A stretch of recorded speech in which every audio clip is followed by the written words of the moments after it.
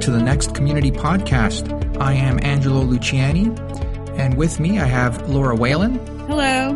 And from Tech Reckoning, John Mark Troyer. Hey, Angelo. Hey, Laura. Hi, guys.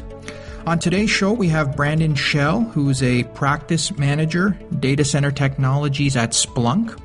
Yeah, Brandon is pretty amazing. I've known him for many years. I've seen him speak at dozens of live events, like especially community events like Geek Speak, Bri Forum, expert-to-expert virtualization in Europe. He's a real PowerShell and data automation guru. Smartest guy I know in these areas. Yeah, great. He shed a lot of light on a lot of topics on today's show. Today we sort of focus on big data, Splunk, and automation with PowerShell. Couple items that I like to highlight from the interview that sort of brought back some memories at the same time, some things that were interesting. One of the items he talked about was Uber Agent and Splunk. Uber Agent, something I've never actually heard of. For those that don't know, it's a data collection tool for Windows. And it's something that in the past I think would have helped me in my sysadmin days where users would at times complain about slow logon times, as well as when you start piling on group policy on top of group policy on top of group policy, it definitely slows login times down. And it looked like, from looking at the website, that this particular tool would help give you an idea of how things are really performing, which I thought was interesting and which I thought would help a lot on the desktop side for sure. I think it's also an interesting third-party tool. Helge Klein is an independent consultant and makes this kind of cool agent. It looks super powerful. He sells it for, it looks like is it 350 euros a server? Mm-hmm. So it adds to your per server cost, but it actually looks super cool. So yeah, I was interested to learn about that too, Angelo. And some of the visualizations look pretty slick, pretty clean. So I think it's a tool for folks to consider and look at it. I think it'll help you in the long run. One of the other things we got into on the podcast was scripting. And I know, from my sysadmin days, early on, scripting wasn't something that we really did. It was more of a focus to get stuff done. But closer to the end of my tenure at my last organization, scripting with PowerShell was something we really got into. It really started helping reducing a lot of the mundane tasks that we had to do on a daily basis. So we started scripting a lot with PowerShell, and especially in a VMware environment, we really started to focus on PowerCLI, and that really saved us a lot of time and freed us up to start working on more meaningful, if you will, tasks and things that are more exciting to a modern-day sysadmin. Angelo, were you guys primarily a Windows shop? Yeah, Windows primarily. PowerShell is so powerful for Windows. I mean, obviously available only on Windows. Even as an old school Perl guy, I mean, that was my tool of choice back when I was on the command line, right? PowerShell is so cool. The idea that you could pipe these objects back and forth, the deep support in Windows. It was fun to see it expand over time, the footprint and the usability over in the VMware side. There's a whole group of sysadmins that came up on the command line and were used to scripting, and maybe on the Unix side. I think there's a whole generation maybe who are more Windows oriented, who are just getting into scripting. And Angelo, I just think it's going to be so important for them, for their careers going forward, because programmability, scriptability, automation, orchestration, and we don't have really time to get into what all those different things might mean, is going to be so important for your career going forward. As the data center gets more automated. I don't know. Did you feel like people who grew up in the GUI world were a little scared of scripting? Yeah, you're right on, John. We did have a small set of Linux admins who spent all their time scripting and things like that, and that sort of started to bleed over to some of our Windows admins who saw how that helped get tasks done quickly. So a lot of us really started to hunker down on PowerShell in particular, and sort of expand out. One particular resource that we started using was a book called PowerShell in a Month of Lunches. Pretty good resource. We thought get you up to speed quickly.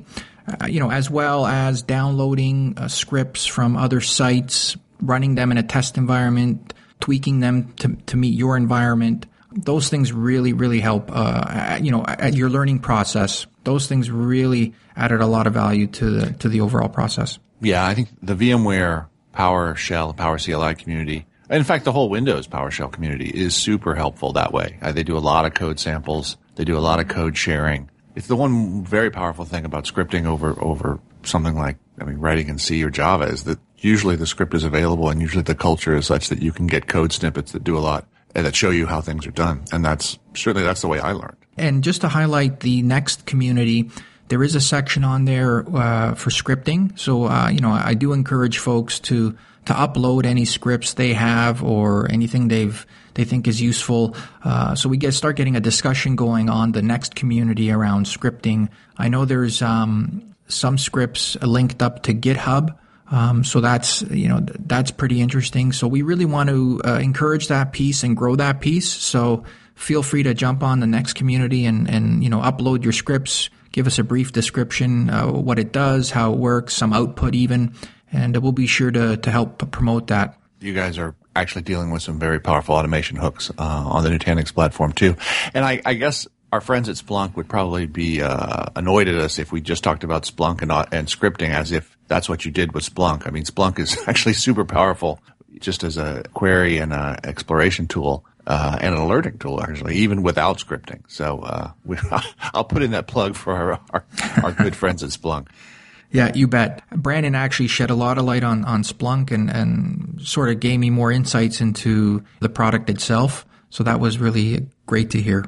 And we will have more material in the show notes. So if there's something we've mentioned, we'll have it links to everything in our show notes that you'll find on the Next community. So with that, let's get into the interview. Today on the Nutanix Next Community Podcast, we're delighted to have today a man of many talents, CTP, MVP. We have Brandon Shell on the line here today talking about automation, big data, some of the work that he's doing at Splunk. Welcome, Brandon, and why don't you start off by telling us what you've been up to over the last couple months, and we'll go from there. Oh, yes, absolutely. I'm glad to be here. I work at Splunk. I've been working at Splunk now for about 4 years. Love it there. It's a great company. In the last year, what I've been doing for Splunk is helping them build what we call technology add-ons. And that's just an easy way of saying data collector. So ways of collecting data from different endpoints, pull it into Splunk so that we're able to create what we would love to call operational intelligence. That's kind of what my goal has been for the last year or so, and making a lot of success there. Would you kind of say from what you're doing at Splunk, how much of that is on the automation side? I know you have you're a PowerShell guru. Are you taking those skills over to Splunk and applying them, or is it kind of it's what's used to connect the pieces together? I love PowerShell. I've been using PowerShell since beta, but I don't get to use it as much anymore, except for I use it as I'm actually using it as a development platform now for data collection. As you know, a lot of Microsoft products, Exchange, Active Directory, SCOM, they all use PowerShell in the back end. So I've been doing a lot of PowerShell to collect data points from there. But it's funny, kind of PowerShell is what got me into Splunk to begin with. I was working for a financial company up in New York City and doing a lot of PowerShell stuff. And we had got Splunk, and I was looking for different ways to automate Splunk deployments.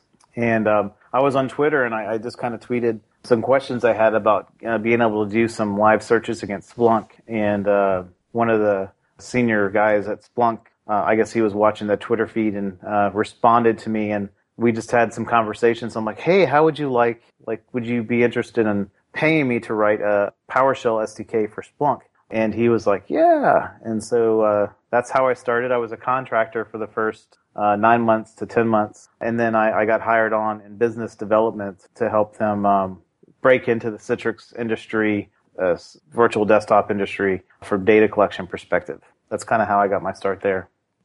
But that's interesting, Brandon. I always kind of wondered how CTP goes into Splunk, or how the two relate, but I guess that makes sense. I think the first time I remember seeing you was at a BRI forum in Chicago. I don't think you knew who the heck I was, but you were handing out T-shirts that were making fun of Canadians, and I thought it was pretty funny anyway. I love that T-shirt. Yeah. How does Splunk play a role on the VDI side? I know there's been some work that involves Splunk with something called the Uber agent that some of our solution and performance team have been using internally. Do you have any insight on that? So Splunk it's a huge product, and it actually has a play in pretty much most business units at a company. Where the core value of Splunk comes into is where you can get to what they call operational intelligence. And what that is the way I define it. I mean, there's a lot of different definitions out there, but the way I define it is taking monitoring and alerting and system management, taking that data and making it proactive and making it not just a cost, but making it a profit part of your company. So how can I make money or save enough money that the monitoring is not a drain on my company? And typically that's the way it's viewed, and it is at corporations. How can I increase my productivity, increase my value in the industry?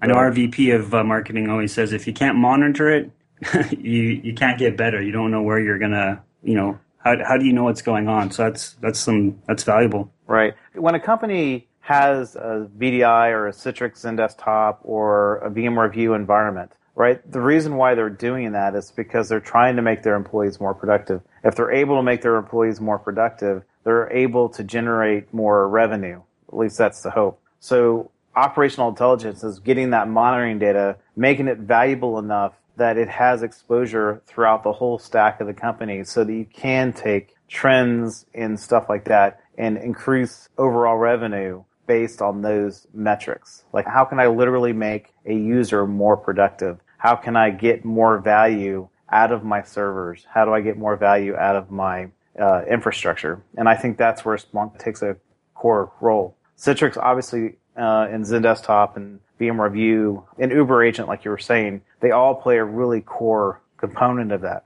Because once those data points are in, I can determine capacity planning. How do I best use my server hardware? How do I best use my physical resources so that I can get either more users or be able to do work shifting better, so I don't buy a desktop that just sits under someone's desk 8 hours a day and then sits there for the other 16 hours a day doing nothing.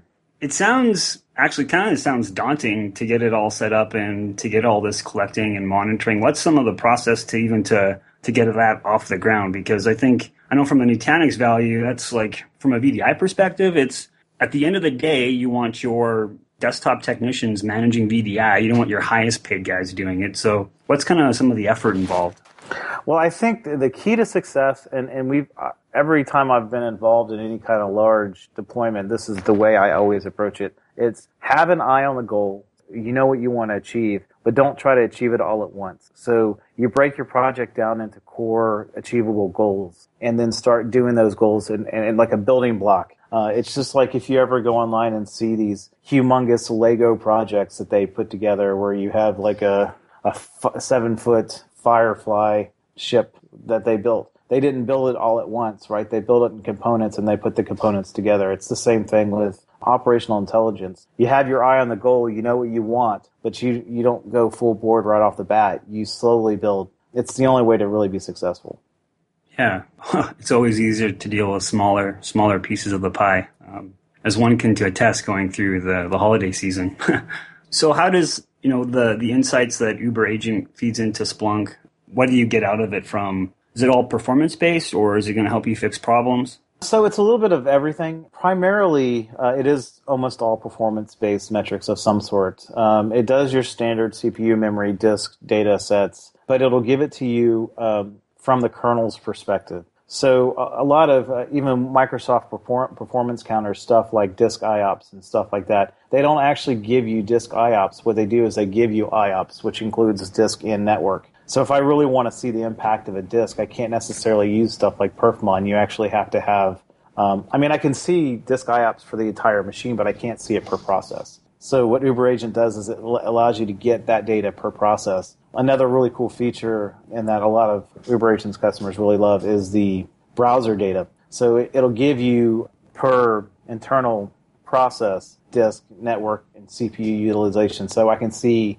what URLs are taking the most disk, CPU, and memory, and then being able to correlate that across my my environment. So if I have IE taking up a large quantity of processing power or disk or memory, across my environment, I can see, is it just IE in general, or is it a specific URL? I mean, is this everyone surfing, YouTube or something like that? So we can get really good perspective on what URLs are taking the most impact on our environment, specifically when those URLs are internal, right? So a lot of corporations these days are using internal web apps. They're not actually using good old-fashioned Win32 apps. They actually use web apps, and then those you use browsers. So if you look at browsers when it comes to like Internet Explorer, Chrome, and Firefox, to make them more efficient, they've been parallelizing the processing. But in doing so, they've kind of, to some degree, isolated the data sets, so you can't really see what is doing what.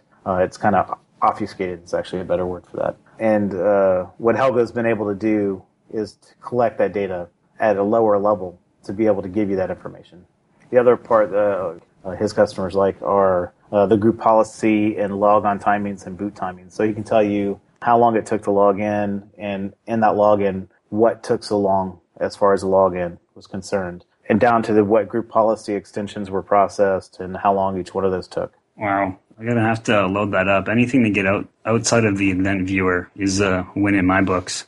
So, like, Splunk is using, or is termed, a big data application, I think. And correct me if I'm wrong, because it uses MapReduce. Nutanix uses MapReduce. How do you make that easy for people to actually use? Because I'm thinking, now you have all this data sitting in Splunk, but do I have to know how to form my own queries to get that data out, or what's available? Because I think, and probably the problem why big data hasn't taken off, or whatever you want to call it, I've even actually heard some people call it small data, but whatever the use case is, how do you, we don't have data scientists coming out of the woodwork, so, how do we make actually use of it? Actually, these days we do have them coming out of the woodwork, but I get your point. That's one of Splunk's tenets or kind of core competencies, is trying not only to be able to collect these mass quantities of data, but making them searchable and usable, right? Because if it's not searchable and not usable, what's the point of collecting it? You'll see, and this is pretty clear when you look at the last couple of revisions of Splunk, the concept of data models and the concept of pivot and those kind of things. So it actually is almost a drag and drop type search process now. So as long as we use data models, you can go into Pivot and you can pull, like, I want to see, this metric compared to this metric, and then add visualizations and all that stuff. So you don't actually have to get into the ooey gooey search language aspect of it. Now, granted, that's not going to work for everything, and it's not going to work for everybody, but that's at least the start. And I think that's going forward, like you said, I think that's one of the core problem areas. And I think it's where a lot of, I know Splunk is spending a lot of investment there, is trying to make it easier to get to, because having all the data is great, but if you can't search it and use it, it's really just a waste. From a deployment perspective, a lot of big data apps, or at least the frameworks, whether they're using Hadoop or something of that genre, they kind of were born on physical hardware. Obviously, Nutanix is, you have to pick your flavor of hypervisor and away you go. What are your thoughts on Splunk running on a hypervisor? Or, what have you seen in the field on that route? Well, so big data's problem with virtualization has been storage. Primarily, big data is storage sensitive. We obviously always need a lot of CPU, and we need memory. Memory probably least of all, but disk being the most important, CPU being the second, and memory being kind of a distant third. From that perspective, virtualization seems problematic. I know traditionally it's just one of those things that people shy away from because it's hard. Well, I mean, it's not really hard, but it seems hard, right? The fact is Splunk virtualizes quite well as long as you understand. If a machine asks for 8 cores and 800 IOPS, and you put it on a virtual machine with 2 cores and 400 IOPS, or even not even 400, 100 IOPS, it's not going to perform the same. So as long as you understand the requirements, then I think virtualizing is not only useful, I think it's a good thing. But you need to understand the requirements, and you need to understand what you're doing. It's not like a next type install. And I think that's where Nutanix kind of did the right thing, is they looked at Splunk as a workload on Nutanix and said, okay, if we were to do this, how can we do it right? And they did the investments to make sure that it worked properly on their platform. It isn't like they just went out there and got a virtual machine, threw Splunk on it, and said, hey, here's a product. which would have been a bad plan. I think there's two things, like one from an infrastructure perspective, just getting everyone kind of on the same footing. So you don't have different teams managing all sorts of different areas. If you can keep the hypervisor or infrastructure the same, that's kind of one thing. But then, Nutanix can handle a lot of ingest, which I think is probably the key. I'm not really sure, like, what's an average indexer for Splunk take up to make it actually that search work? The numbers have changed over time, but our target is always your standard 2U server. So 8 cores, 800 IOPS, 8 gigs of RAM type thing. So nothing super exciting. The last time I looked at the numbers, don't quote me on this, but I think the last time that was per 100 gig of daily index data, which if you're talking about text data, that's a lot of data, 100 gigs a day. But there's a whole bunch of reference architectures out there from that perspective and what it looks like when you want to expand that. I mean, we have customers doing many terabytes a day and are able to handle this without a problem. I think our reference architecture started off at a terabyte a day and then kind of goes up to whatever crazy, I guess however many nodes you want to add in. Kind of flipping back onto the automation side, I think, well, you probably have a unique opportunity with Splunk to get into some big enterprises. Do you see the DevOps movement? Do you see a lot of PowerShell still, or there's Puppet, Chef? I think Salt is the new boy on the block. What are you seeing out there? Those are certainly places where Splunk could really provide a lot of value in DevOps specifically. You're seeing a lot of corporations do a lot of internal development these days. They've always kind of done it, but their development has all been like group specific or vertical specific. One specific group saying, hey, we're going to do this. But I think these days you're seeing a lot more companies actually doing it kind of as the first thing they do, not as a secondary, we can't buy this product, so let's just make our own. I think a lot of companies are primarily, they're going with the mindset of develop first, and if it looks like it, or at least look at development first, and if it doesn't look like it's going to work, then we can look at buying a product. It's the standard trend of the cycle that we see in the world where you have all the processing power is going to the data center, and then later on you'll see all the processing power going back out to the endpoints. And we're just currently in that cycle where all the power is going back to the data center. But in this case, it's not actually going back to corporate data centers, or not corporate data centers in the tradition that we're used to. We're going back into cloud-centric data centers. Whether that's private cloud or public cloud is irrelevant. But when you're in a cloud environment and you have this elastic environment where you're having to expand and contract and build and deploy servers and resources quickly and automatically, that you have to develop that. That's not something that's a tool you go buy off the shelf. I know VMware has tried to do this, and Citrix has tried to do this, and they have components that make it easier, but as a general rule, it's just really hard. And that's because every environment's different. And that leads to DevOps. And DevOps needs, when you have so many different components, you have physical parts of the components, you have virtual parts of the components, you have all the different layers. When you have all these different layers and code that's running in different places, it's good to have a central logging place to send all that data to, as well as getting metrics and knowing how that performance is working. How is this code working? Is it working efficiently? Do I need to expand and such? Yeah. Have you created your own small death by 1,000 cuts, but haven't noticed it yet?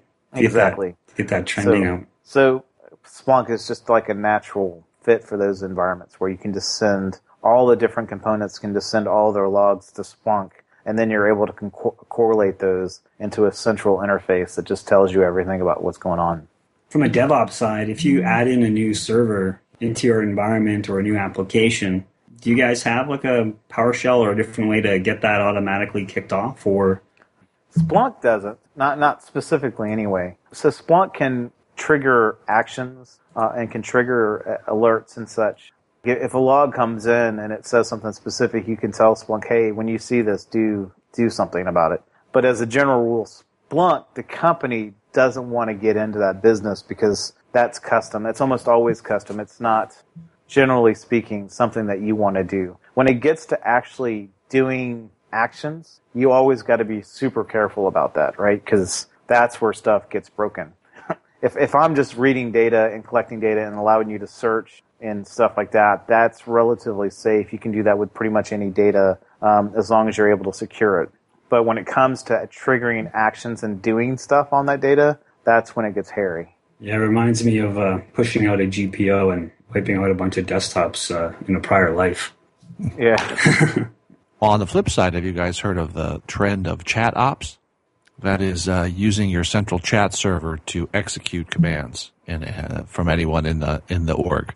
You give up some process for visibility, right? You have a chat log there, and you say, reboot the servers, change the firewall rule, but it's right there in front of everybody. So that's a different approach to the agility of DevOps. I could definitely see the value in that, but that to me just sounds like super dangerous. Fair enough. I pictured in my mind of like seeing a forward button, and like as soon as your boss tells you something, you're automatically forwarding to this chat service. Kind of give you perspective, right? So I can't say the company, but when I worked at Microsoft, we went to this very, very, very large org, which at the time had the largest Active Directory in the world. And I was there with Microsoft trying to fix this craziness that they had set up. And to give you perspective, they had 500 domain admins.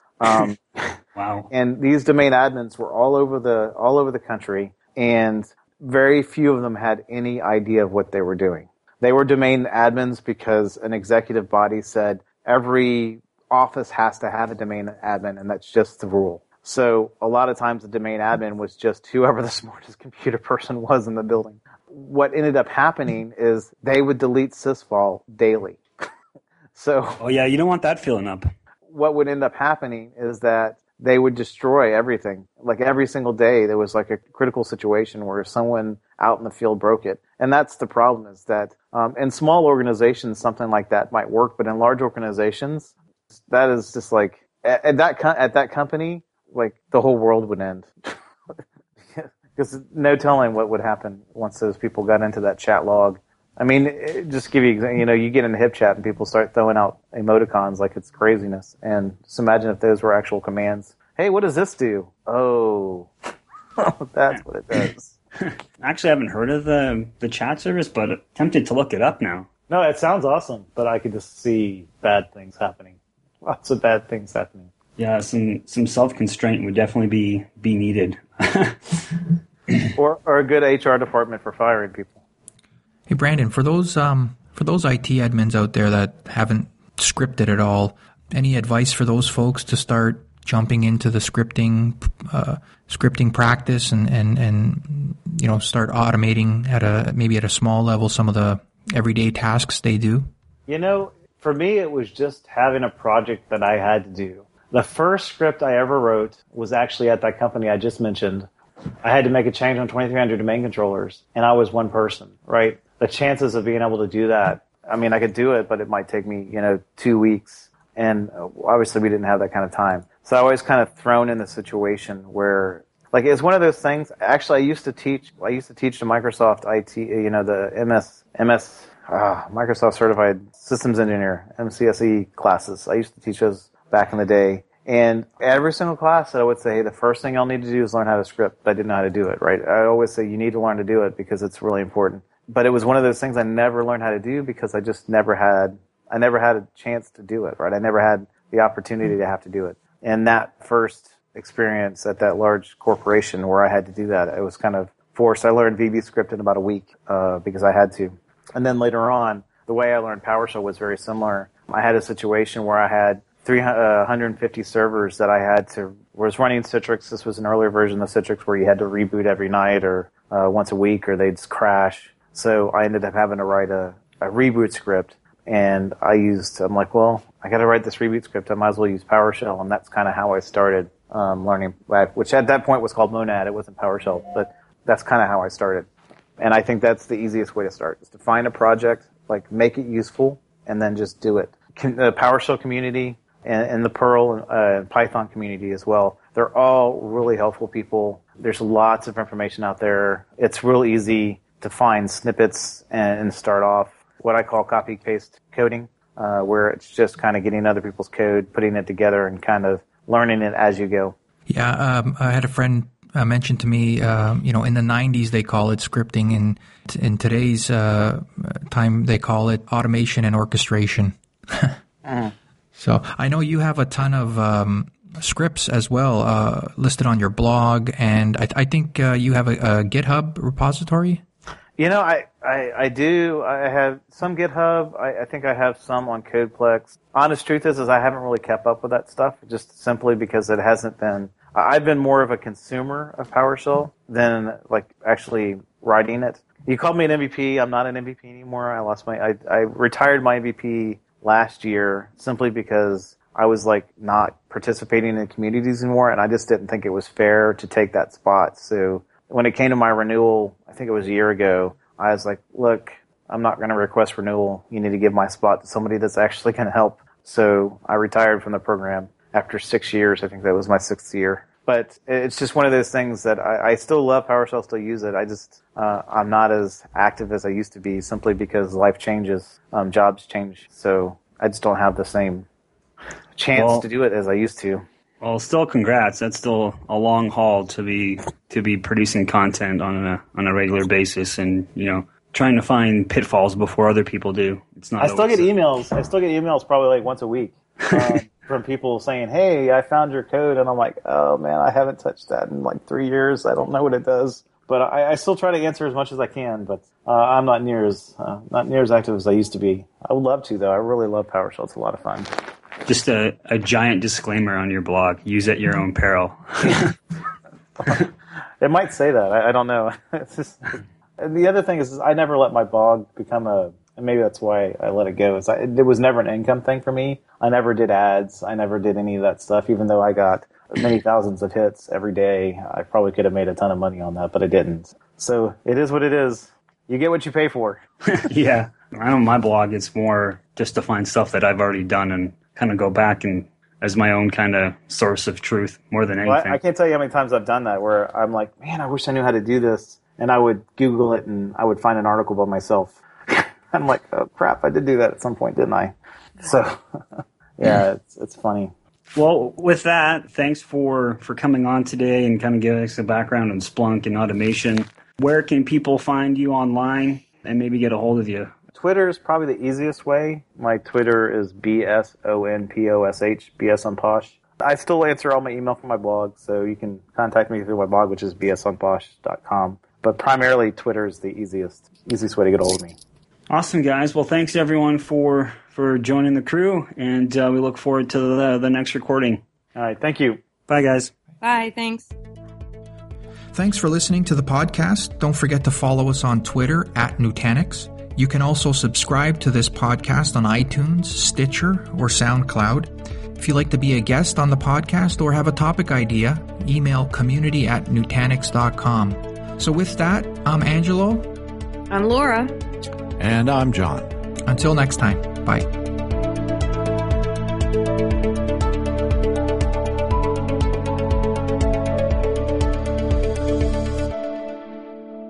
Hey, Brandon, before we go, I have to give you props for your Firefly/Lego analogy for OI. You could take it one step further and say that you only meet your ultimate goal when you achieve serenity. Yeah. Yeah. Love it. That was so awesome. I watched a video the other day of them building that. I'm like, that's insane.